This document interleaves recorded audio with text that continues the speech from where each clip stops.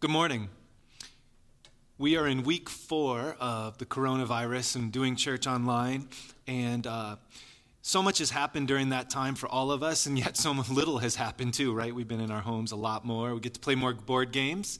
We're baking all kinds of stuff that maybe we wouldn't normally bake, or at least that's what I'm doing. I think I've tried 5 new recipes of baking. I won't bore you with the details right now, but through this time, I've just been so encouraged and optimistic about how our church is responding to everything that has happened. By this time, we've almost called everybody in our church. I'm sure a few people have slipped through the cracks, and we're trying to go over our list and make sure we cover everybody, but always you can reach out to us. And the vast majority of people I talk to have said, yeah, this is kind of scary, but our strength and our hope and our trust is in God.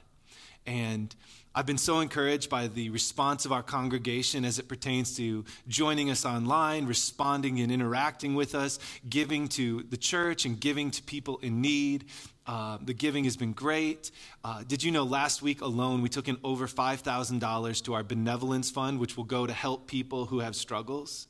And listen, if you're in a situation where you're uncertain with work and you're not able to work, this is not a time that you can really give to church in the same way, you know? We give to God out of what he's given to us.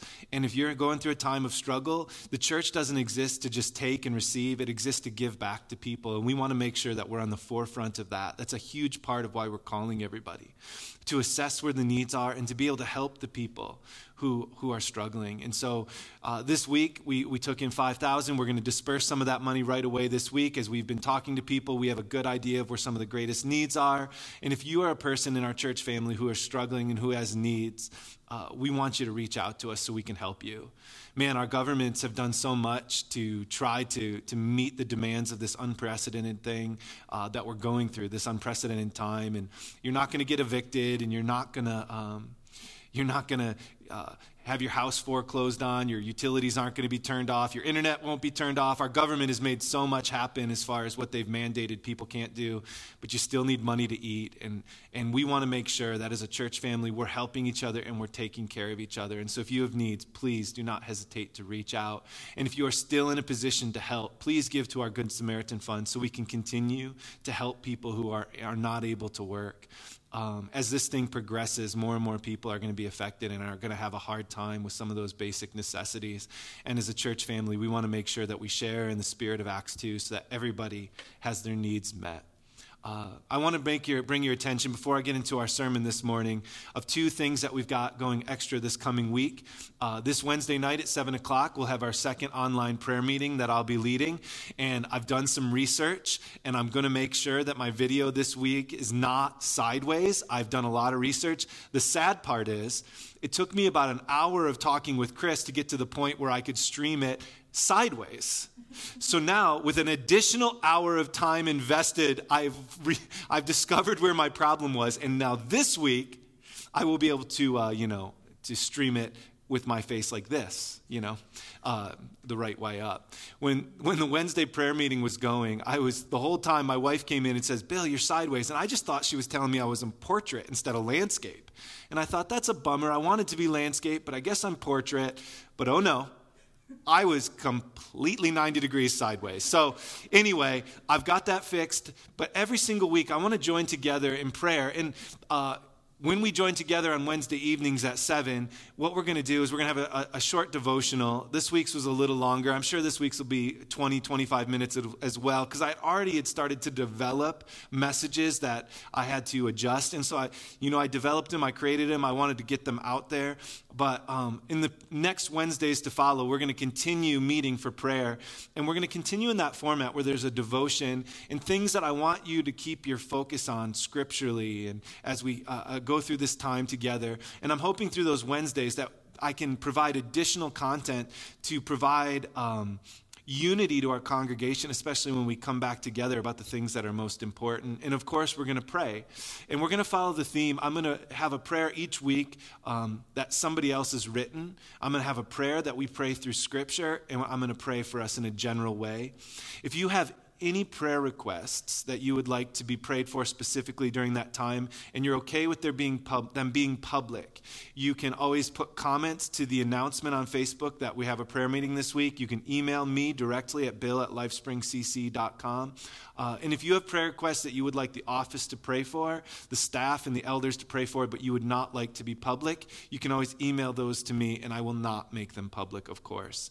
And last, we have our Good Friday service. Even though it will be online, we are still having a Good Friday service. This is such an important week in the church year.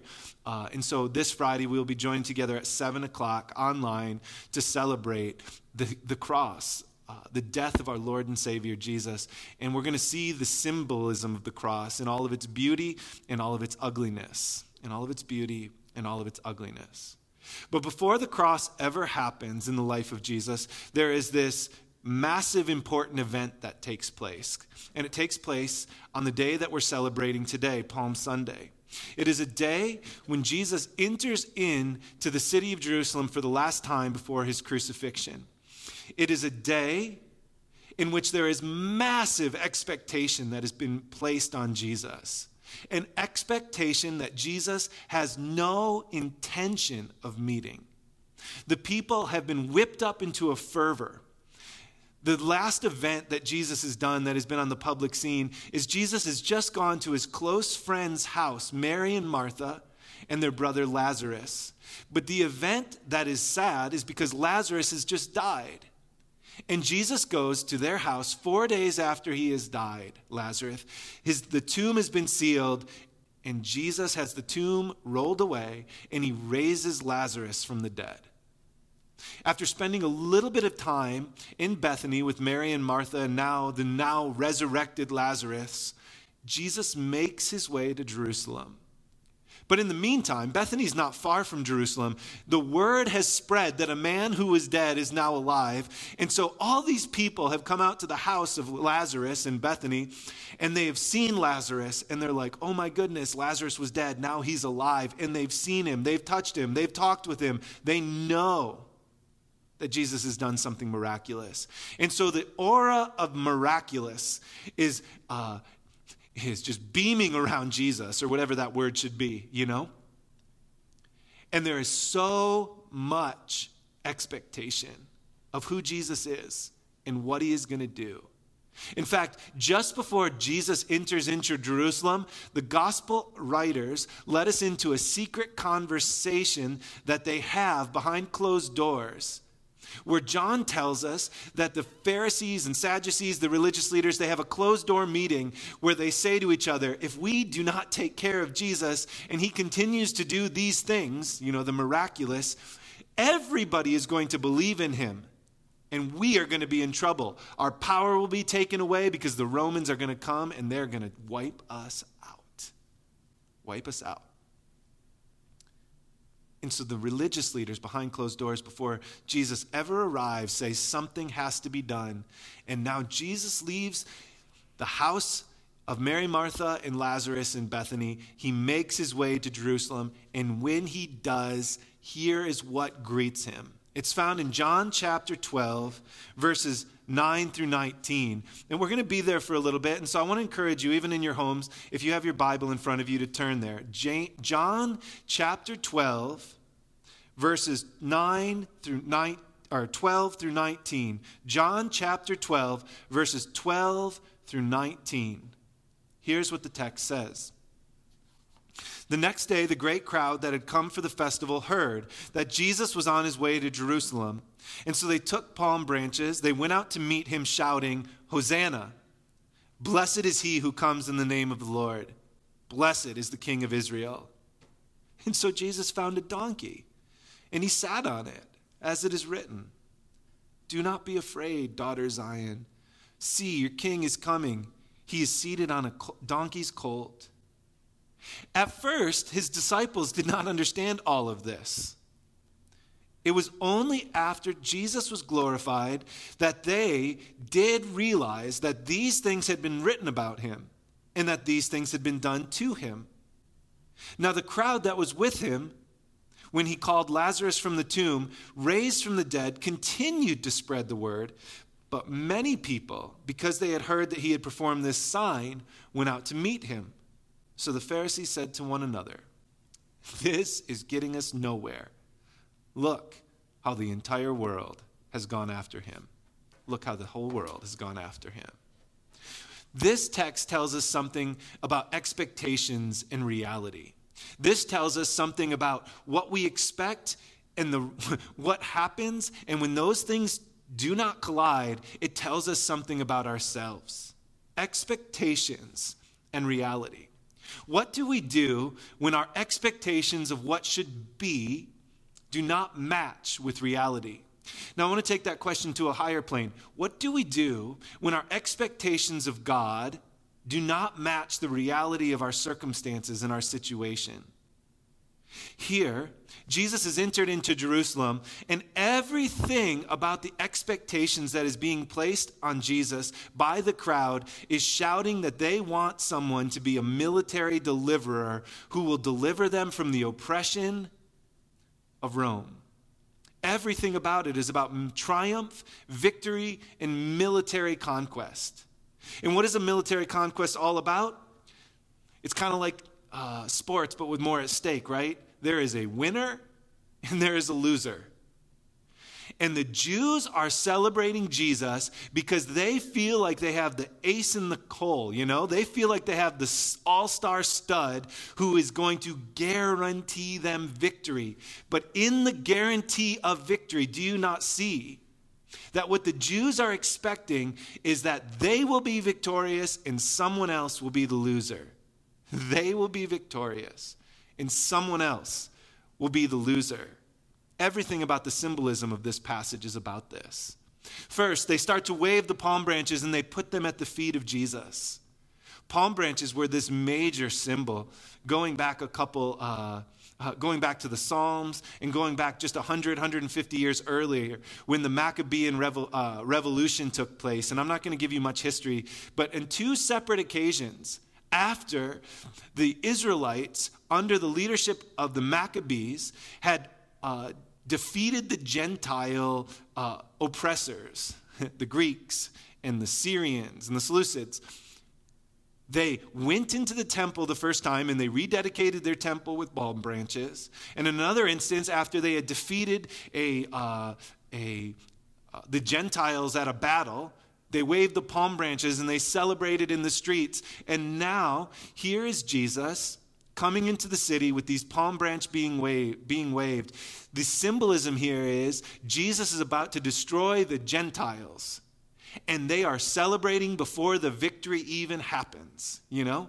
It's kind of like LeBron James in The Decision. Not one, not two, not three. You know? I'm going to win all kinds of championships, right? But here, it's not LeBron James, the all-star, celebrating and proclaiming that we are going to win before they even won. Here, it is the crowds saying, now we've got Jesus, and we are going to win the championship, right? But the text goes on. The crowds begin to celebrate, and they shout out, right? And even their shouts tell us of their expectations. They first shout out, Hosanna. Hosanna. It's a liturgical phrase, but what does the liturgical phrase mean? It means, Lord, save us now. Save us now. This is all, and if you look up in the Old Testament, the times that Hosanna is used, and this would be fun word studies type stuff for you guys at home. I'm sure you want to do this with your extra time. It's a lot less risky than baking a ton of cinnamon buns. You know what I mean? You can't gain weight off doing biblical word studies, yes? Anyway, if you were to do the word study with Hosanna, you would see that it is a liturgical phrase used predominantly in the Psalms or during times of celebration in the Old Testament after victory or while anticipating victory. Save us now. Victory. We will have it, and we will have it by stomping on the losers. Yes? The next phrase in verse 13, blessed is he who comes in the name of the Lord.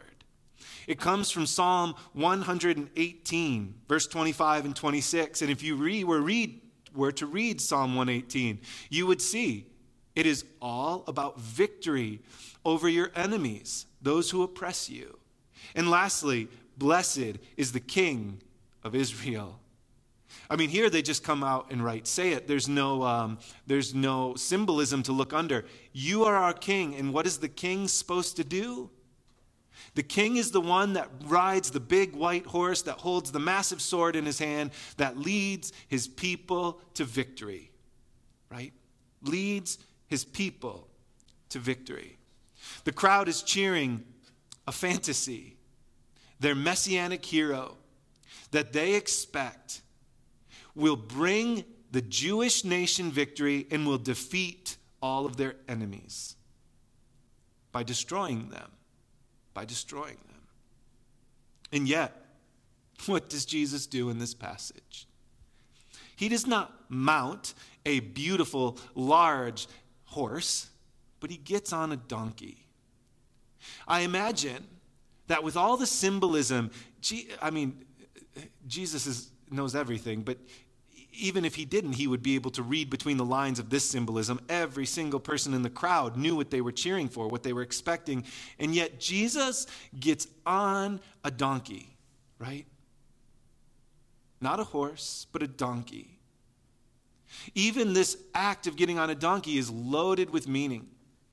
As the crowds expect and cheer a victory that has not happened yet, but they believe is certain, the defeat of their enemies, Jesus mounts a donkey as a humble servant. Jesus mentally at this point must have been sad as he mounts the donkey and he sees the people and he realizes their expectations, and he realizes not a sadness on the basis that he will disappoint them, but a sadness that their expectations are so perverted in light of God's overwhelming plan. Right? And Jesus mounts a donkey. The expectation is for a military deliverer, and the reality is what? A gentle peace bringer. A gentle peace bringer. The crowds expect a military deliverer. Jesus mounts the donkey, and he's saying, I'm not a military deliverer. I'm a gentle peace bringer. Now, you might think I am reading in between the lines an awful lot by this whole donkey versus horse thing going on, right?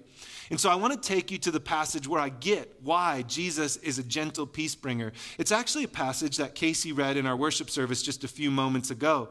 It starts in Zechariah chapter 9, and it goes through verses 9 through 11.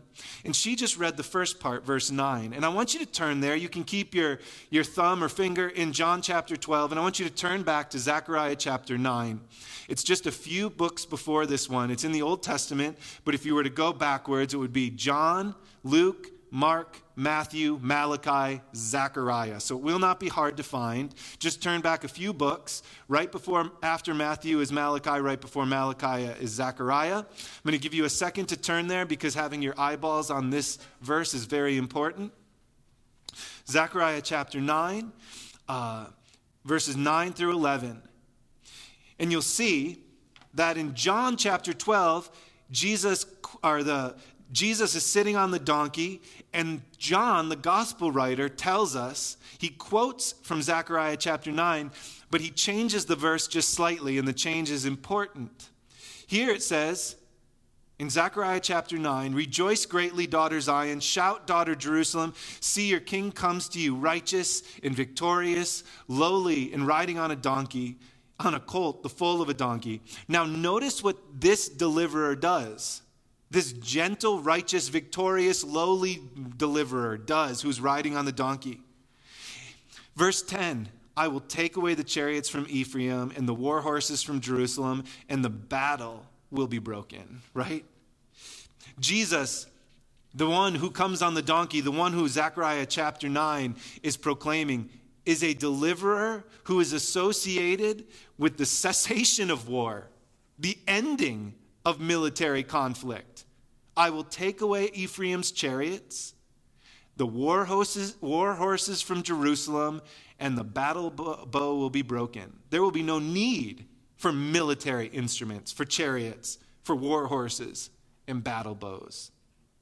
I will take them away, and I will proclaim peace to the nations, a peace that will rule from sea to sea and from the river to the ends of the earth. This deliverer is associated not with the stomping of his foot under his enemies, but with peace between people who were once at conflict.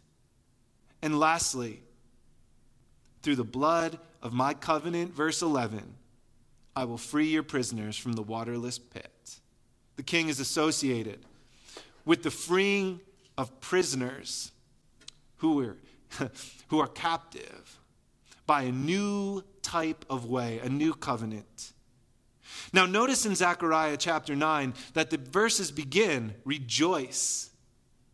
But notice how in John chapter 12, the quotation of Zechariah 9 does not say rejoice, it says, do not be afraid. Do not be afraid. Why is this? I have a theory.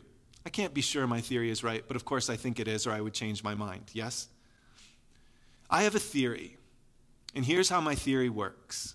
Why does the gospel writer change Zechariah chapter 9 from rejoice at the coming of Messiah, who will be lowly, victorious, and righteous, who will take away war, who will proclaim peace, and who will set prisoners free, to do not be afraid, daughter Jerusalem? Why is the change? Why does John do this? When I was in high school, I was, I think, 10th grade, and I was in this class. It was a computer class, you know. It didn't actually teach me a lot except typing. I'm a very good typer, actually. But I didn't learn a lot about how to do computers. We already went over that with the whole Facebook Live video thing, right? Anyway, I was in this computer class, and I was an underclassman. I wasn't the height of popular in high school, you know. I know that's hard to believe. Anyway, and I sat by this kid. His name was Matt, and he was an upperclassman. An upperclassman never talked to me. But he was an upperclassman. He was super nice to me. And one day, he found out I was a Christian, and then he just treated me like garbage, and he bullied me all the time, right? I tried to avoid him, but he bullied me. I would wear shirts that had that little tag on the back. He would call it an offensive name, and he would try to rip it off my shirt. It was horrible, you know? Now, if I had prayed to God and said, deliver me from this, what I would want is for God to get rid of this guy, Matt. I can't remember his last name, which is good for him, you know. I would want God to just wipe him out, right? Make him a smear on the pavement. Then I won't have to deal with Matt because Matt will be gone, right? But John changes it. Do not be afraid. Not rejoice. Do not be afraid. Now here's what I think is going on. Here's what I think. If the people that you were afraid of, you have been given victory over the people you've been afraid of, you're assuming that they're now in jail or they're just gone, right? But what if you are told that you've been given victory over the people who used to oppress you, and then you go back to computer class and there he is right sitting by you, and you are told, oh, I've made peace between you, right? You're looking right at him. Do not be afraid. My theory on why John says do not be afraid is because Jesus' plan for bringing victory was never to wipe off the face of the earth the enemy, but was to make peace with the enemy through his blood. Therefore, casting down the wall of division and hostility that existed between us. This I know I'm not wrong, because I'm actually quoting from Ephesians chapter 2, verse 14, which tells us that's exactly what Jesus' death has done. It didn't wipe out the people on the other side of the wall. It took down the wall and made peace between them. Peace between them. Why were the crowds in just a few short days disappointed by Jesus and clamoring for his death? Because they were expecting a human hero who would save them from the Gentiles and their oppressors, and what they got instead was God in human form who loved everyone. Who loved everyone. Sometimes it occurs to me that with our friendships, that love is sometimes this exclusive thing, you know, like I've got a close friend, or, you know, and then I've got somebody else. And what do? I expect my close friend to support me and not like the other person who's my enemy, right? But if my close friend feels like they are trying to reconcile me with my enemy, I might take that as a betrayal. Does this make sense? And so I think at times we as Christians think, God is for us and he's against everybody else. We can fall into these rhythms of thinking, right? Especially if we allow separatist thinking, onward Christian soldier thinking to impermeate our hearts and minds, where we think we are on the Lord's side and this people are not on the Lord's side, and he will give us battle by keeping us pure and unpolluted from this side and ultimately defeating them, right?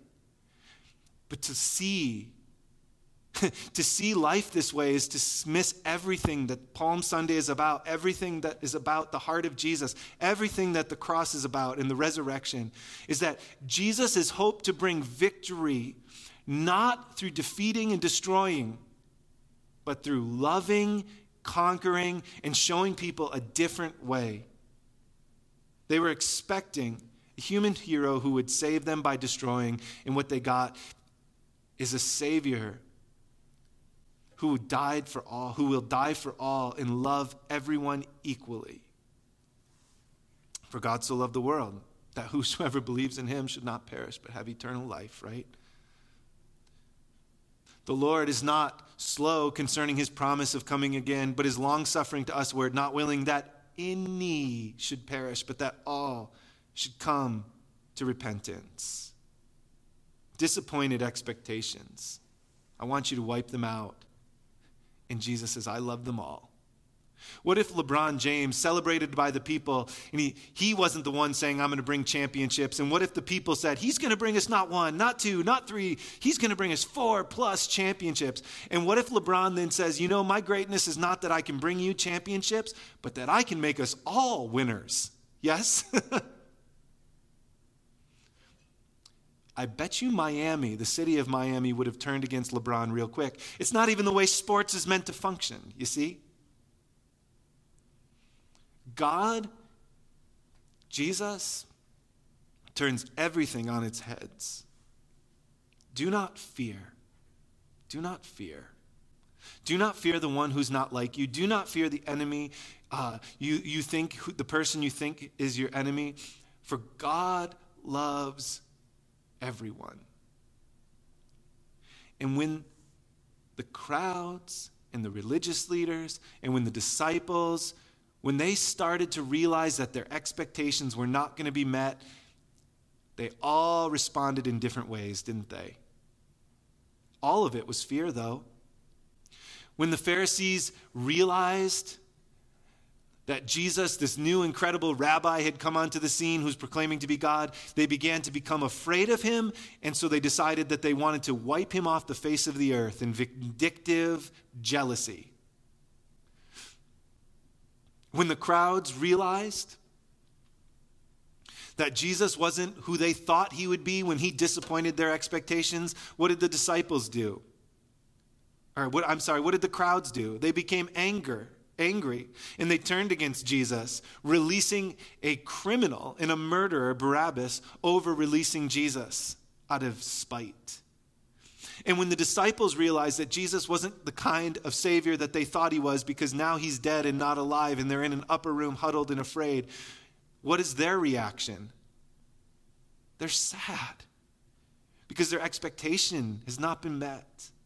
And we respond in different ways when our expectations aren't met. Some of us get vindictive, some of us become angry, some of us become sad. But it's all fear, do you see? It's all fear. And this fear leads to disbelief.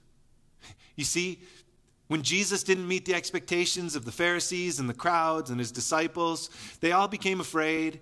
They all responded differently, but out of fear, and they all didn't believe. The Pharisees didn't believe. The crowd certainly didn't believe. And even his closest followers, the disciples, after his death, did not believe, right? They didn't believe because they were looking for something that Jesus never intended to bring.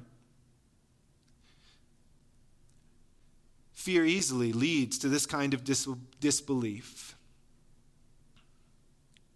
Because they were looking for Jesus to bring something that he didn't bring. But what Jesus does bring, while unexpected, is more wonderful than we can possibly imagine. For every single person Jesus offers, for every single person Jesus offers, the gift of life. For God so loved the world that whosoever believes in him should not perish but have everlasting life. But God demonstrates his own love towards us in this: while we were sinners, Christ died for us. Romans 5:8. 1 John chapter 2, verse 2. He, Jesus, is the propitiation or the atoning sacrifice for our sins. Our, meaning those who have already believed. But you see what the text says next? And not for ours only, but for the sins of the whole world. What they expected was a military deliverer, which meant sides. If he's on our side, he's not on their side. And what they got was a gentle peace bringer that would offer love to everyone. And so this morning, as we kind of transition our hearts and minds here in a moment, the transitional point here is, on this Palm Sunday, is who are you expecting God to be like? And if you are expecting God to be anything like, if you are expecting God to be anything other than a God who embraces love for all people, then you have misunderstood who God is. A God who embraces and loves all people. I am not telling you that all people then turn and accept and embrace God. We know they don't. But what do you think happened to those people in the crowds who turned on Jesus, but who we know later on did, some of them, turn to Jesus, embracing love, right? What happened to some of those Pharisees and Sadducees, those religious leaders who had turned against Jesus and were afraid of his power, but then later realized this person is more than I thought? What did they find? Embracing love. Nicodemus, Joseph of Arimathea. What happened to the Gentiles who turned and accepted Jesus as a God of all embracing love? They were accepted. Cornelius, truly this man, the Roman centurion, truly this man must be the Son of God, right? All who turn to Jesus find him to be a God of all embracing love. And so now, and I'm really praying, I think I've been thinking about this a lot. Yesterday, Sarah and I were talking, my wife, and she was asking me just a couple questions, about how we're dealing with this whole Corona time. And she was asking me, so in this past month, what were some things that you thought were really good that surprised you? What were some things that were challenges, and what could you leave behind next month? And as I was thinking about all that, one of the things that I found that I was surprised and I'm surprised about, that I'm so excited about, is I believe that this time of the coronavirus, when we are apart from each other, will have the impetus to cause us to think about what really matters and unify us as Christians in a unique way. I am praying like crazy that that will happen. To unify us around Jesus in a unique way. And when I say that, what do I mean? That we will not allow petty differences of insignificance stop us from offering the love and grace of Jesus to all. And a part of following the Jesus-centered life is this: being a person that is embracing love for all people, because God has offered love to all of us. And so this morning, as we go to prayer, I have one prayer that I want you to pray, and I'm going to break it up into 4 parts, and I'm going to give you 20, 30 seconds between each part, and I'm going to guide you through it. It's a prayer that my wife wrote a couple years ago. I've used it for benedictions before, and I want to use it as we close our service here in just a moment, and as we close the sermon and we go to prayer. And it goes like this. I'm going to read it in entirety, then I'm going to guide you through it. Lord, help us to value our differences, give grace in our weaknesses, grow in intimacy and unity, and be a safe place for each other. And so this morning, would you pray with me? Lord, would you help us to value our differences as people? Would you help us to look at other people not as the enemy, but people who are different? Help us to value our differences.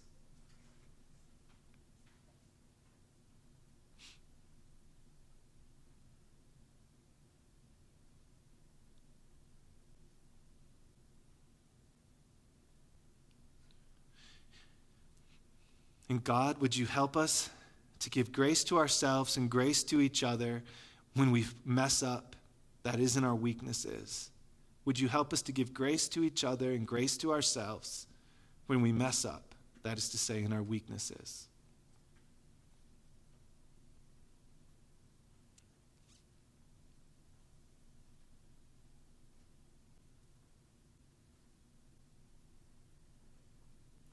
And God, despite all of our weaknesses and our differences, would you do that thing that only you can do? And would you bring unity despite our differences and weaknesses so that the world might believe that you are God? Would you pray that?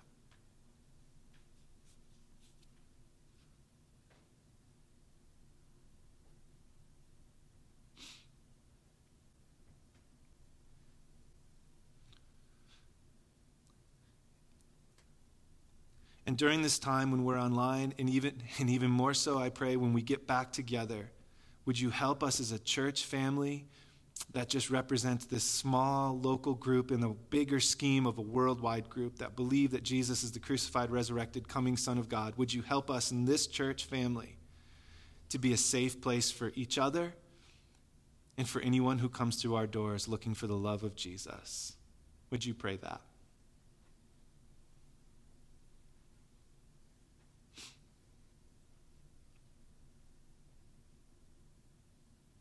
Amen.